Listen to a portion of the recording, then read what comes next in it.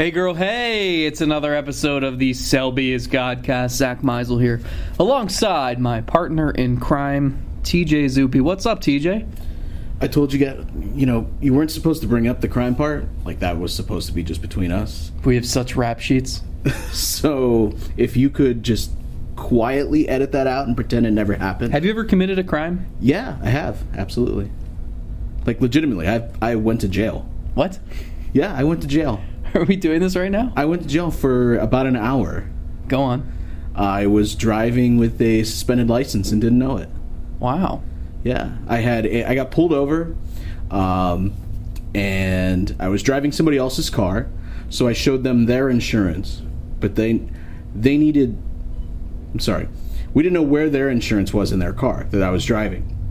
So when they pulled me over, I said, I don't know, I don't have the insurance for this one. It was a mix-up. He said, okay, when you pay the ticket, show them your insurance, and then everything will be fine. So I thought, show them my insurance. So I went in person, paid the ticket, brought my insurance. What I didn't know is I needed to prove that the car I was driving was insured. So then they sent a letter to an old address of mine where I was living in college, but I was no longer there anymore. So I had no idea that my license had been suspended. So then flash forward like a year, in my neighborhood, I get pulled over for rolling through a stop sign. And this is a place where there is no street on the other end. It's like a cul-de-sac that also had a road coming in. So there is literally nobody coming from the left. So late at night, I roll through there, take a quick glance, no one's coming, keep going. So he pulls me over for rolling through the stop sign. He comes back to the car and says, did you know you have a suspended license? And I said, no. And they put me in the back of a cruiser in handcuffs and took me to jail. I can't believe The Athletic hired you. I know, right? Isn't it crazy? What was jail like? I was in a cell all by myself. Was it rough? It was pretty rough. I was thinking about all the things outside. They say. Did you drop the soap? It's once you come back outside, it's like weird to readjust back to life after you've been in jail for so long. Did you know it was only going to be an hour, or did you are you sitting there thinking like, oh my god, I'm going to be here for 5 to 7 years? I didn't really have much of a anything to go off of. I mean, the only thing you see is what's on television or in a movie, so I wasn't really sure. But so my sister, it did get thrown out in court. I just want to say, okay, I went to court later on. That's what they all say. And must have had a good lawyer. Yeah, it was really good. It was such a good lawyer. My sister-in-law is like the most harmless person on earth. She's very nice, by the book, like adheres to all the rules. And she was driving downtown when my wife and I at the time lived downtown, and she was on the phone talking to her friend to find directions to where she was supposed to park. And she made a left-hand turn out of a lane that was supposed to go straight, and she said it was it was unclear, so she got pulled over. The cop was super mean to her, and I wonder if she'll care that I'm telling the story. Oh well. Anyway, so she paid this exorbitant ticket, and then they screwed up. I guess she had to go to court too or something like that, and they screwed up the court date. So they thought she missed her court date when, in fact, it wasn't for another couple months because they couldn't read the handwriting on the ticket. And so she was, wanted. And there was a warrant out for her arrest, I guess, if she got pulled over or something. And she's, never harmed a fly in her life. And it's just, we always tell this story because she was a wanted criminal at one point. The funniest part about it now is because it happened to my ex-girlfriend, and it's funnier that now that it happens to an ex-girlfriend. They made her walk. This happened in my neighborhood, less than a quarter of a mile away from my house, back in our allotment, that this happened with the car. So my house, you could see my house from the bottom of the hill. They towed my car to the impound lot when it was literally just up the hill. My girlfriend could have just driven it home. No, instead they what's up, Steve Herrick? Stopping by back of our podcast room. They made her walk all the way uphill. I didn't know people actually used this room, by the way. But yeah, I don't think he uses it for what it's supposed to be used for. That seems Steve Herrick from the Associated Press. That seems very inefficient. The room or what the cops both did? Yeah, so in any case, that was the time I went to jail. All right, so let's talk baseball. No segue needed. The Indians have 5 All-Stars. We're not even going to have some clever segue or anything. We're just completely ignoring that we spent the first 5 minutes of this podcast talking about true crime. The Indians have 5 All-Stars. That's as many as any other team right now before we have all these replacements and injuries. And so all's great, right? Yay, 5 All-Stars. That's awesome. Super impressive. It's the back-to-back years they've had 5. Before last year, first time was since 2004 when it was Matt Lawton and Jake Westbrook and Victor Martinez and Travis Hafner and the beginning of a dynasty. Not Hafner, Grady Sizemore, right? No, who's 04? Lawton, Belliard, Victor, CeCe, and Westbrook. Yes. Okay, this group's a little more impressive. Little bit. I mean, in my opinion, you have 2 of the top 4 position players in baseball right now. Are you represented saying in terms of like the statistical leaderboard, or just like your opinion? They are 2 of the top 4. They have played like it this year. I mean, if you're just looking at wins above replacement, you have 2 of the top, certainly a top 5. Who else is position in there? Players Trout, in baseball. Mookie, Trout, yeah, Mookie, and. I mean, they're all in the American League, which is kind of crazy. If you look at the national, for a while it was like the lead that Trout had on the next best player was better than the top WAR in the National League.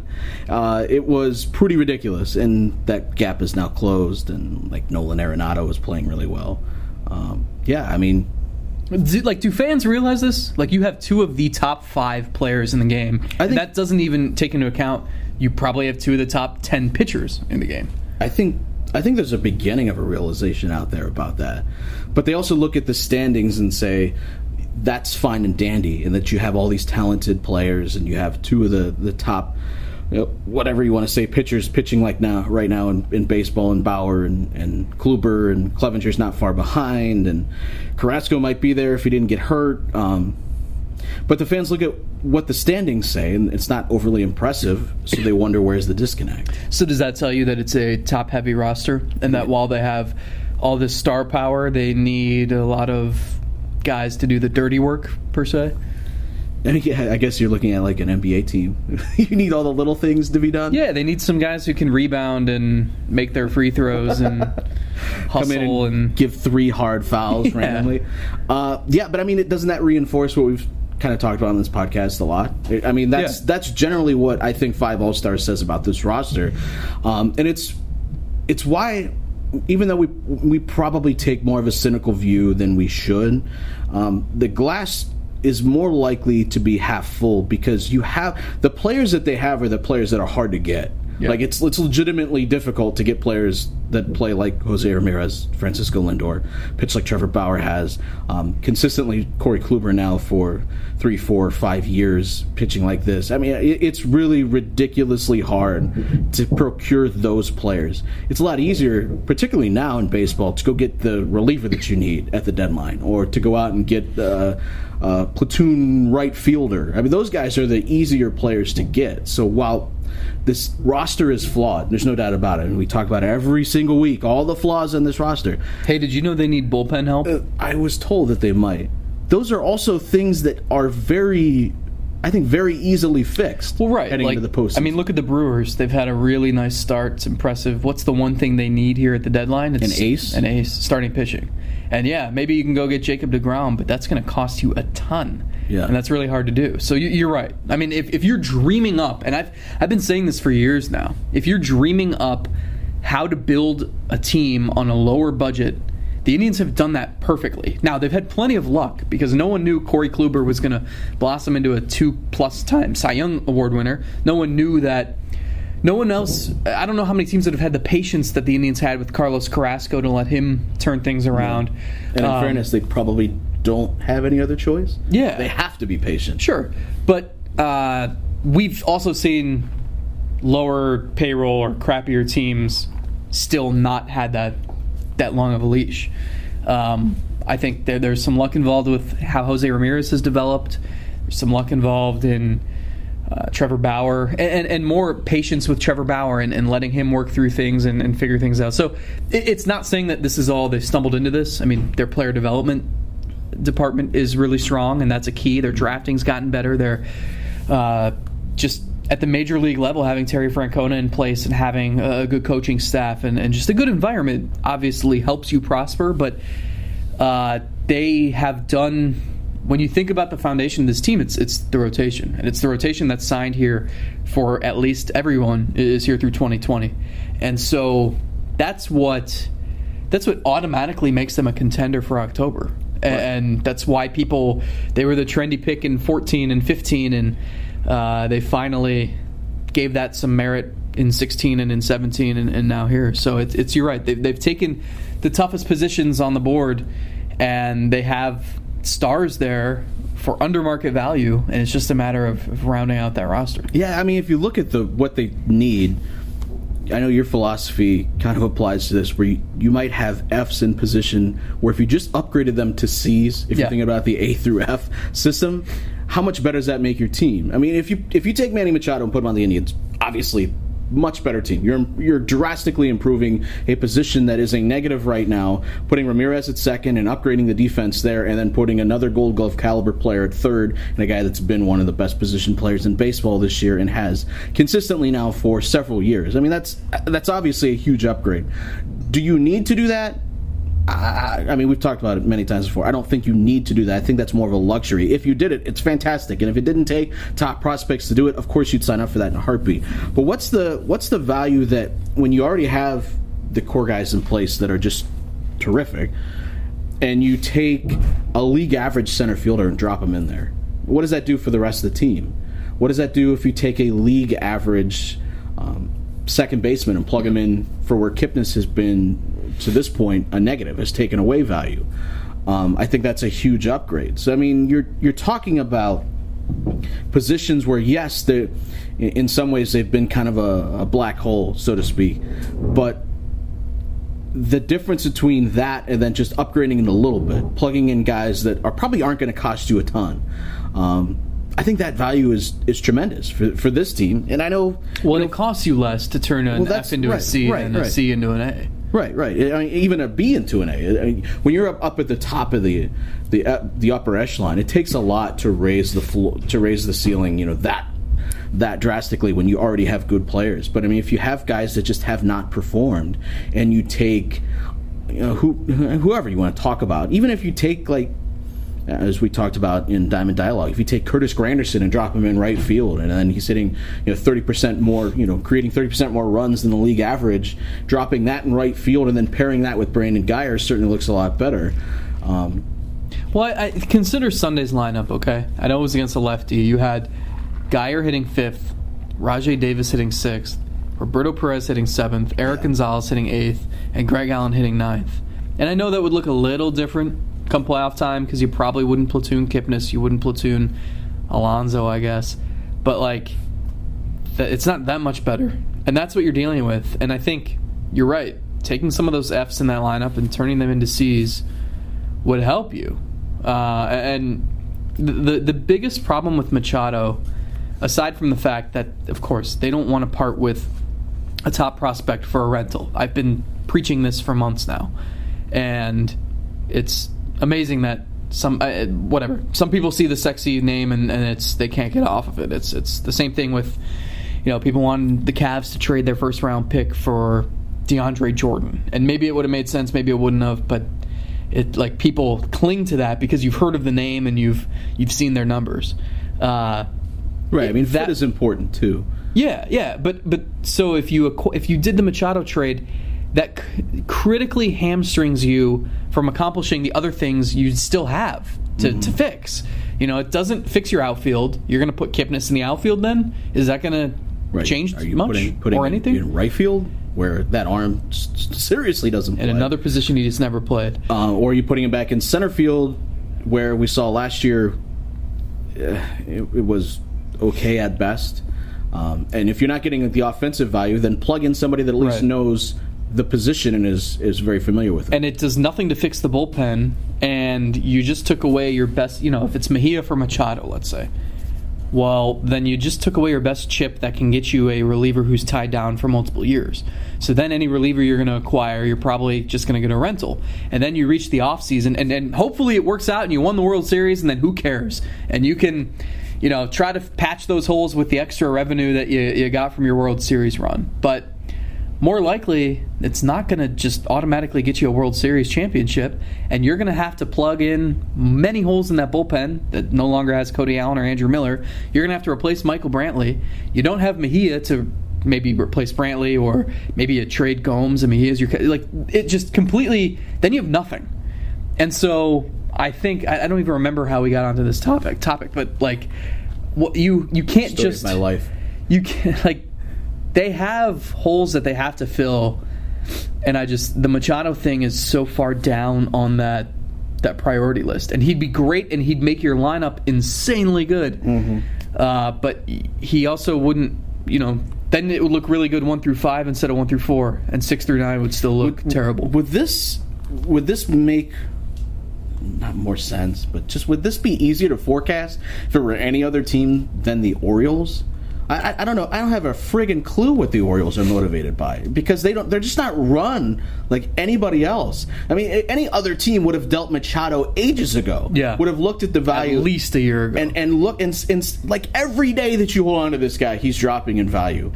And the teams out there are just not going to pay supremely talented prospects, because the motivation is just not there for a guy that's only going to be around for 2 months, and there's zero chance of you re-signing him. And then once you trade for him, you no longer get a chance to get any compensation for him. So you're just putting all the eggs in the basket of, I hope this works for us, and if it doesn't, then we're screwed. And I look at the Diamondbacks probably would be more motivated. Maybe Milwaukee would be more motivated. It just doesn't align right. Those are also teams that need victories now, and they need improvements now, and the Indians don't. I mean, they need improvements, but whether those improvements come on July 12th or July 31st or August 31st, it's about October, and those teams are just trying to scrap and claw to get to October. So it's. I feel like we've repeated ourselves so many times over the last couple of months, and even back to the off season, it's like we knew this division wasn't going to be a crazy race here, and it's not, and it's over. The Twins are done. Stop arguing that they should buy or whatever else I saw on Twitter. I think the Indians have to look at this differently than any other team, and honestly, the one thing that. And we can talk about Mejia a little bit here, but I've been vouching for him to come up and play outfield, because whether he wants to or the team wants him to or nobody wants him to, I really think it would behoove everybody, and they need to take advantage of their situation. It is so rare for a team to know in July that it's going to be there in October, because their division is so bad that they can get looks at something. Why is Yandy Diaz still in AAA putting up a .430 on base percentage? Yeah. Francisco Mejia, who hit .455 in June, he should be up here. The Royals are just as bad as some of his AAA competition. So don't tell me that, what if he screws up in the big league game? It's like, who cares? They can overcome that when they face Kansas City and Detroit and Minnesota and Chicago 76 times a year. It's I would take the risk. There's risk there for sure. Of course. And not only that, but you get closer, and I was advocating for this a week or two ago. And at that point, you call him up at the beginning of July. You have a month to figure out, is this kid going to help us in October? And then maybe you don't need to trade for an outfielder. And then maybe you can go get Machado. Or maybe you go and pay more for more bullpen help. But instead, you delay this. You're wishy-washy about it. You kind of give this unclear message to the media, which is intentional, knowing Mejia is going to see it or hear about it, or his camp will. And then all of a sudden it's like, well, then now you've kind of cornered yourself, and you have to go get an outfielder, and you can't count on Mejia, and you don't know if you give yourself less of a full view of how he can help you this year, and I think that's a mistake. Yeah, you're right about the benefits, because now you can go into this deadline not thinking about what helps us win the division. It's what helps us win a playoff series, and that's where a bullpen arm or two bullpen arms can be just as valuable, if not more valuable, than a position player. Over a long season, of course, a position player is going to get more at-bats, more chances to impact a game than a guy that just pitches one inning, and at the end of the year you look up, he's got 75 to 80 innings.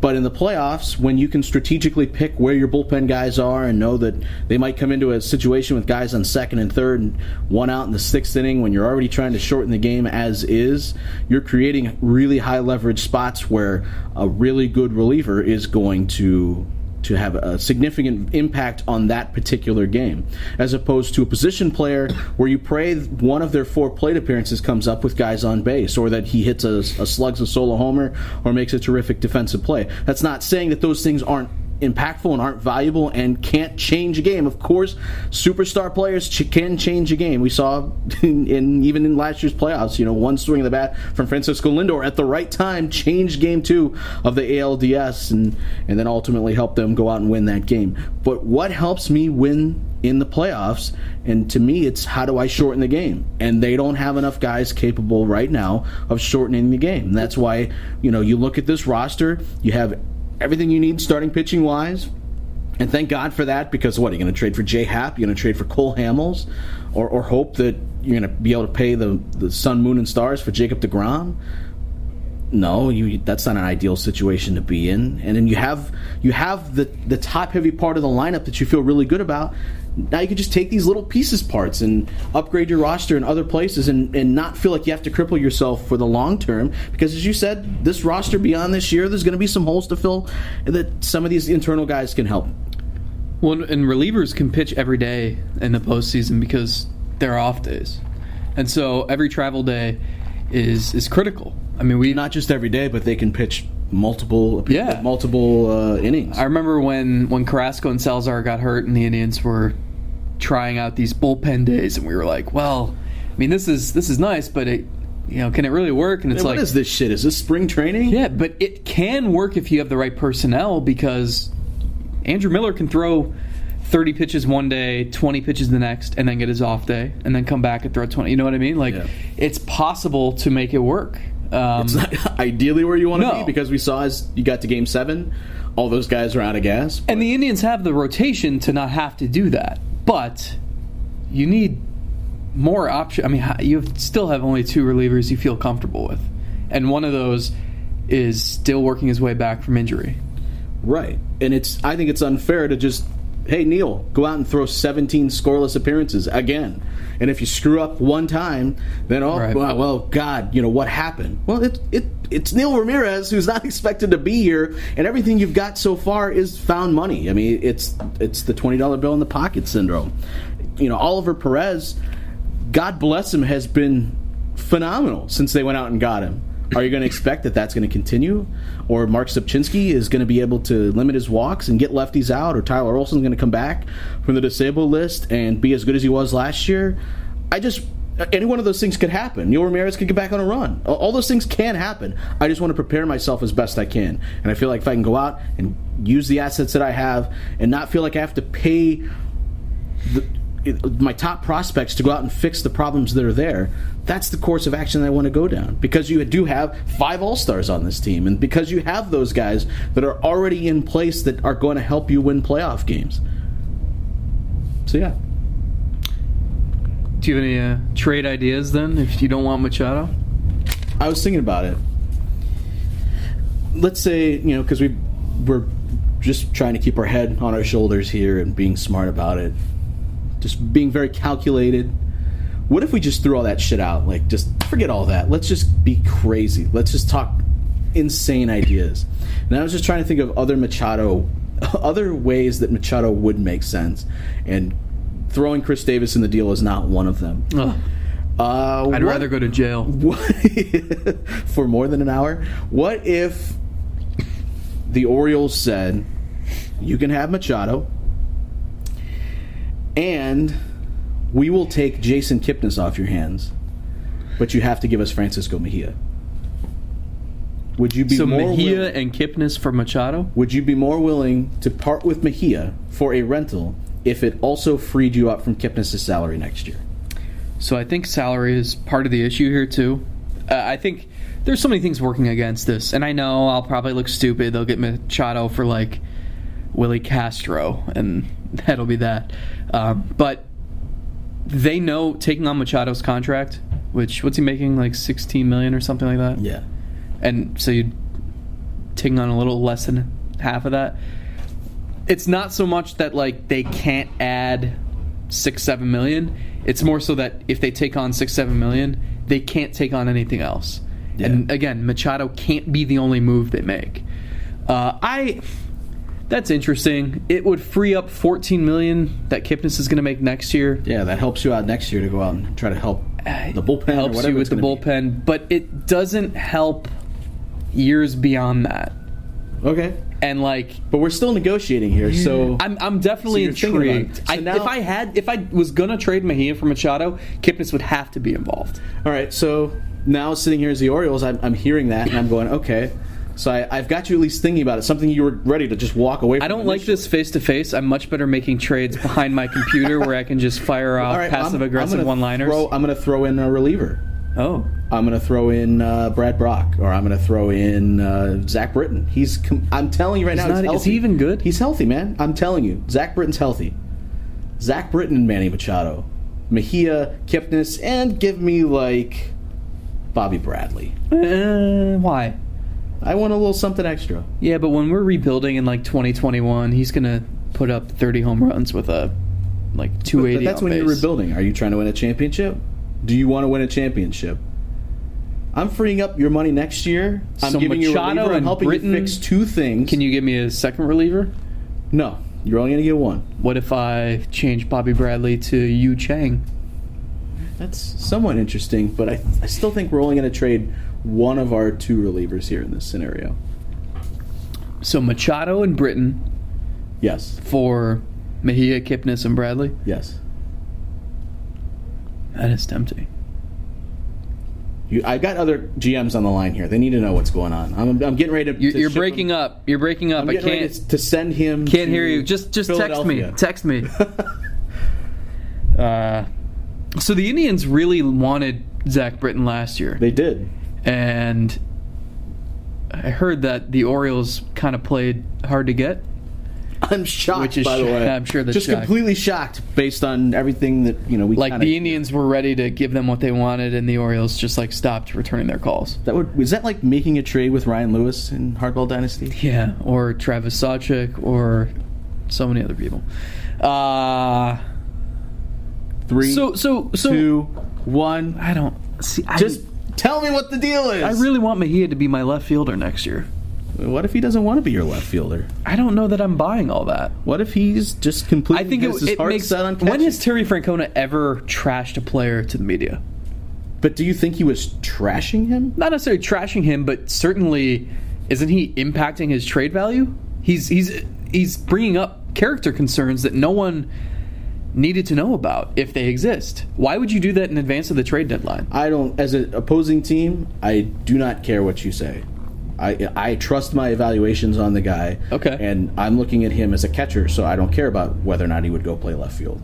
You don't think that it's a little weird that Mejia is resisting what a team wants and isn't all about winning? He could come up here right now if he just enjoyed playing the outfield. He could come up here and impact. Observer, I would say his most value is as a catcher, and he wants to stay behind the plate. So I can respect him.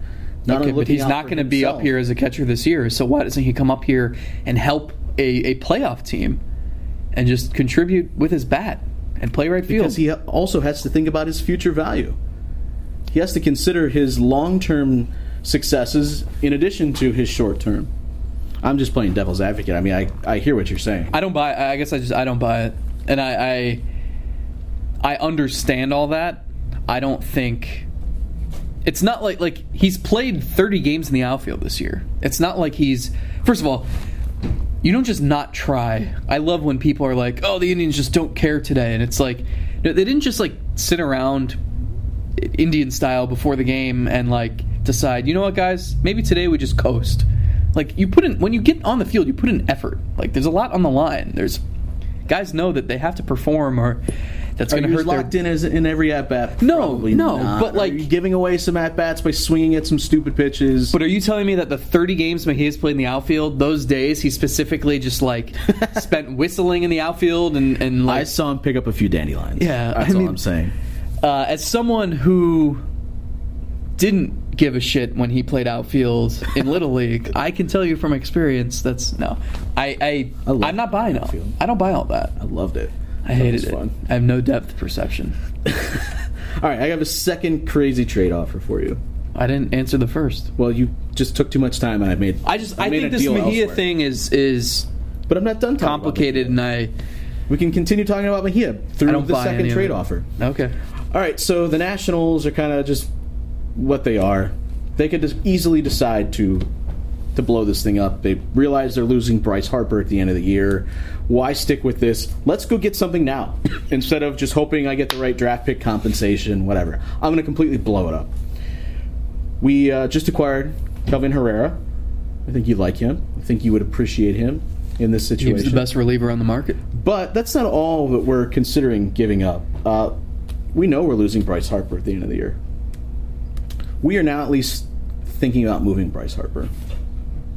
The guy hitting like 215? Yeah, by traditional standards, not having a great year. We are thinking about moving him, and we're moving Herrera. And we're calling up the Indians because you guys need an outfielder. There's no doubt about it. Sure. You have some prospects that we like. You need a reliever. We have Bryce Harper, Herrera. We're willing to deal both of these guys. But we're going to need Francisco Mejia. And we're probably going to need one of your two best pitchers in the minors. And I'm counting Tyler McKenzie, as a unnamed radio host said today. Well, we're going to need at least Bieber and McKenzie. One of those two. And maybe one of your further down prospects on your list. I think Nolan Jones is probably too high of an ask. But no, somebody below that level. So we're going to need those three. And we're going to give you Bryce Harper. And we're going to give you Kelvin Herrera. So this is a perfect trade. It solves the Indians' two biggest weaknesses with the two best players out there who from a rental standpoint. Yeah, the problem is they're both rentals. Yeah. This would give the Indians the best possible roster. That lineup would be insane. Right. I mean, you're addressing it's like doing the thing that you want to do with Machado, but taking a guy that actually like if Machado played center field, right. I might think a little differently. Can Lindor play center field? Just put him out there. The issue here is that it still doesn't fit the modus operandi here. I mean, you're saying a lot of words and not giving me a lot of answers. I really want to do that. All right. I don't think I can. I hear you. I hear you also have a second base problem. Let's pretend for a moment none of this is like money. We can make all this work. Wait, who am I right now? You are. I mean, who do you want to be? You're anyone with the Indians front office. Because having a conversation. Because me answering these questions, I'm the same person who also would have Yandy Diaz playing third and Ramirez playing second right now. Yeah, that's fair. But you're not doing those things. Okay. We're not doing those things. Those are things you can't do. We have a second baseman that you could have. Who? Murphy. Daniel? David? David Murphy. Daniel Murphy. Okay. We're going to add him to the deal. How much money am I taking on? This is like I said. We're gonna figure out the money stuff. This is like Peter Griffin and his Hinden Peter and Peter Copter. Where are you getting all this money for this stuff? But we're gonna need to increase the ask on that third prospect. So now it's Mejia, McKenzie, and you're gonna need to give us Willie Castro or Yu Chang. Yeah, I'm probably more inclined to do it without Murphy.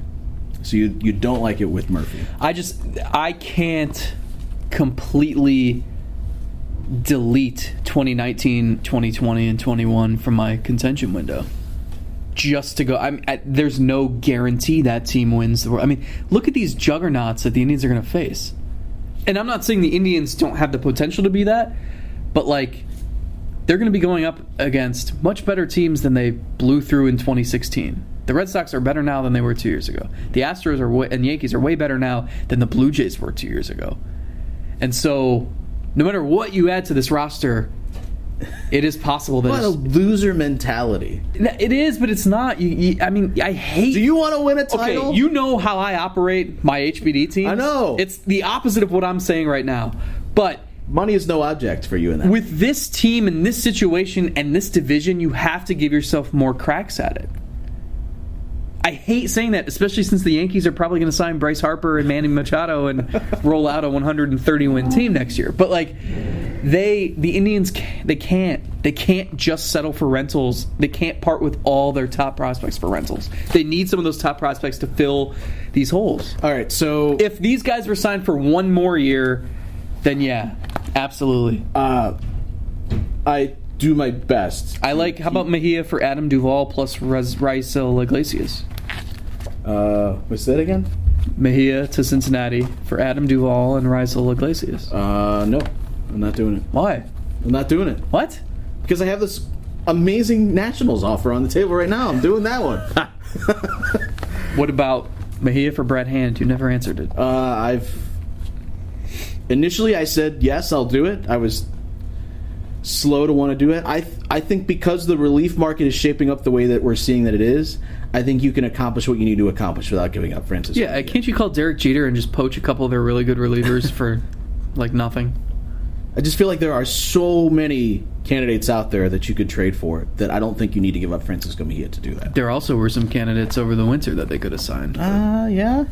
Or a couple of guys that they've recently had in their system out in San Diego. Craig Stammen, Kirby Yates. Yeah, Kirby. The ones that got away. All right, so since we are in the... what is it? Is it the media guide room? Yeah. At Progressive Field across the hall from the press box. We have... This room is actually pretty cool. There are media guides, as we mentioned last time, from every team, from every year. But not only that, but you just found that box back there that had all of this really old stuff. So you're seeing 1990 Blue Jays. Yeah, so in my hand right now, I find this postseason guide from '98. I've got the 09 Rockies media guide, the 09 Mets media guide, 2010 Blue Jays, 1994 Yankees. So I thought it would be fun to just flip to a page, here's the Rockies. And I just flipped to, Carlos Gonzalez was 23 years old then. Well, that's not that interesting.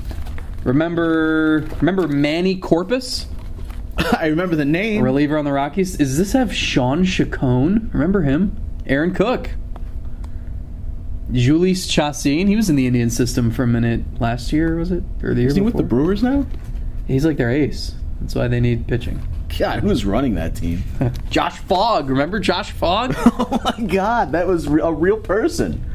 So we got 09 Mets. This thing is giant. Are we playing just Remember When? Yeah, Rob McCoyak. He was with the Pirates. That one time that Rob McCoyak played for the infielder Mets? Andy Green, who is now the manager of the Padres, right? Sounds about right. Do you think when Andy Green posted for his picture in the Mets media guide in 2009, he knew he'd be trading Brad Hand to the Indians? Wow. All right, so here's one that people actually might care about. So I'm flipping through the 1998 postseason guide. For those that don't know what that is, at the end of the year, because the media guide they give us at the beginning of the year, careful with that thing. That thing is ancient. 1994 Yankees. Jim Abbott's no-hitter. Remember that? Wow. All right, so they put together these guides at the end of the year because the ones at the beginning of the year that they put together are obviously obsolete now, and there's new players added, so they give us a guide at the end of the year to help us out. If you're looking for quick notes or anything, you can find it in the postseason guide. There's one from 1998. So I flipped it open to a random page, and I found a player. Is this the random Indian of the podcast? It is. Okay, I see Paul Shuey's name. So it's not Paul Shuey. On the back. He's not quite random enough. Did you know Paul Shuey took him instead of Derek Jeter, right? Paul Shuey was pitching when Kenny Lofton robbed B.J. Surhoff of that home run. In 96, right. His famous catch. Lofton could have just saved a few more home runs from Shuey that probably would have helped his career a little bit. This player was on the 1998 team, however, never appeared in a game. Huh? He was on the 1998 roster, but he never appeared in a game for the Indians. And he... never ever or never that year? Not that year. Okay. But he's in the 1998 postseason guide. Kind of confused as to why that would have happened, but okay. In his career, he was very prominent for the Cincinnati Reds. Is this John Smiley? It is John Smiley. Okay. It makes sense now. I thought he never pitched for the Indians? Not 1998. They acquired him in 1997. Oh, that's why. Okay. And then, warming up in the bullpen, he broke the humerus bone in his arm while Not very warming funny. up for a start. And never pitched in another game ever again. So did not play for the Indians in 1998. However, John Smiley, who was traded to the Cincinnati Reds from the Cincinnati Reds for... Can you give me the date of the trade? Acquired July 31st, 1997 from the Cincinnati Reds. David Weathers? David Weathers is not correct. Okay, hold on. Danny Graves? The Indians traded 4 players to the Reds for John Smiley and Jeff Branson. One of them is Danny Graves. Do I know any of the other 3? You would have probably know one of them. I don't know. Hit me. Damian Jackson, Jim Crowell, oh yeah, and Scott Winchester. Okay. John Smiley. So what was... David Weathers was traded between those teams at some point. I don't remember. I don't remember why. Could tease that for a future podcast. All right, but that's it. That's your random Indian of the day. All right, appearing in the 1998 postseason guide, having not appeared in a single game in 1998. So to recap this podcast, we have not figured out who the Indians should trade. We don't know what the deal is with Francisco Mejia, but we learned that you went to jail. And the Indians have 5 All-Stars, which is not a bad thing at all. No. That's it. I think you would rather have a top-heavy roster as opposed to a bunch of really good guys without any stars. Is that a factual statement? Like 25 Josh Tomlins? 25 Josh Tomlins. Yikes. Do you think if Tomlin the pitcher right now faced Tomlin the hitter right now, what would the Tomlin slash line be? What would the result of the at-bat be? Just one at-bat? Yeah. It would certainly be I'd say fly out to the warning track. I was thinking fly out for sure. I was thinking medium deep left center. Okay. You can subscribe to the podcast on Apple Podcasts, Google Podcasts, Stitcher, and now... What? Spotify. Oh, I actually know that one. You can search Selby as Godcast and find us there. I use Spotify. Anna Bolton, the Indians... Well, she was the team interpreter, and now she is doing a lot more with cultural and language development. Yep, still with the team, but just not different role. She turned me on to Spotify in spring training. And now that's all you do is Spotify. Yeah. You are always on Spotify on your phone. I am. Any parting words? No. The next couple weeks are going to be fun. I hope people can. I hope we've done a good enough job of explaining why it might not be the most sensible thing to just go out and get the sexiest name.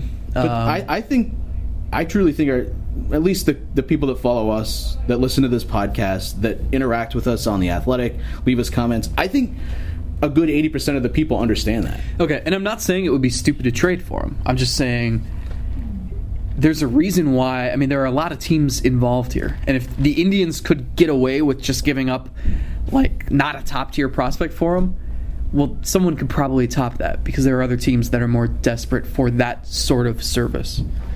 Yeah, and I think it's about time we wrap this up before anyone else comes in this room looking for any sort of service of any kind of desperation. Yeah, I got to glue this 1994 Yankees media guide back together. All right. Till next week, we're out. See ya.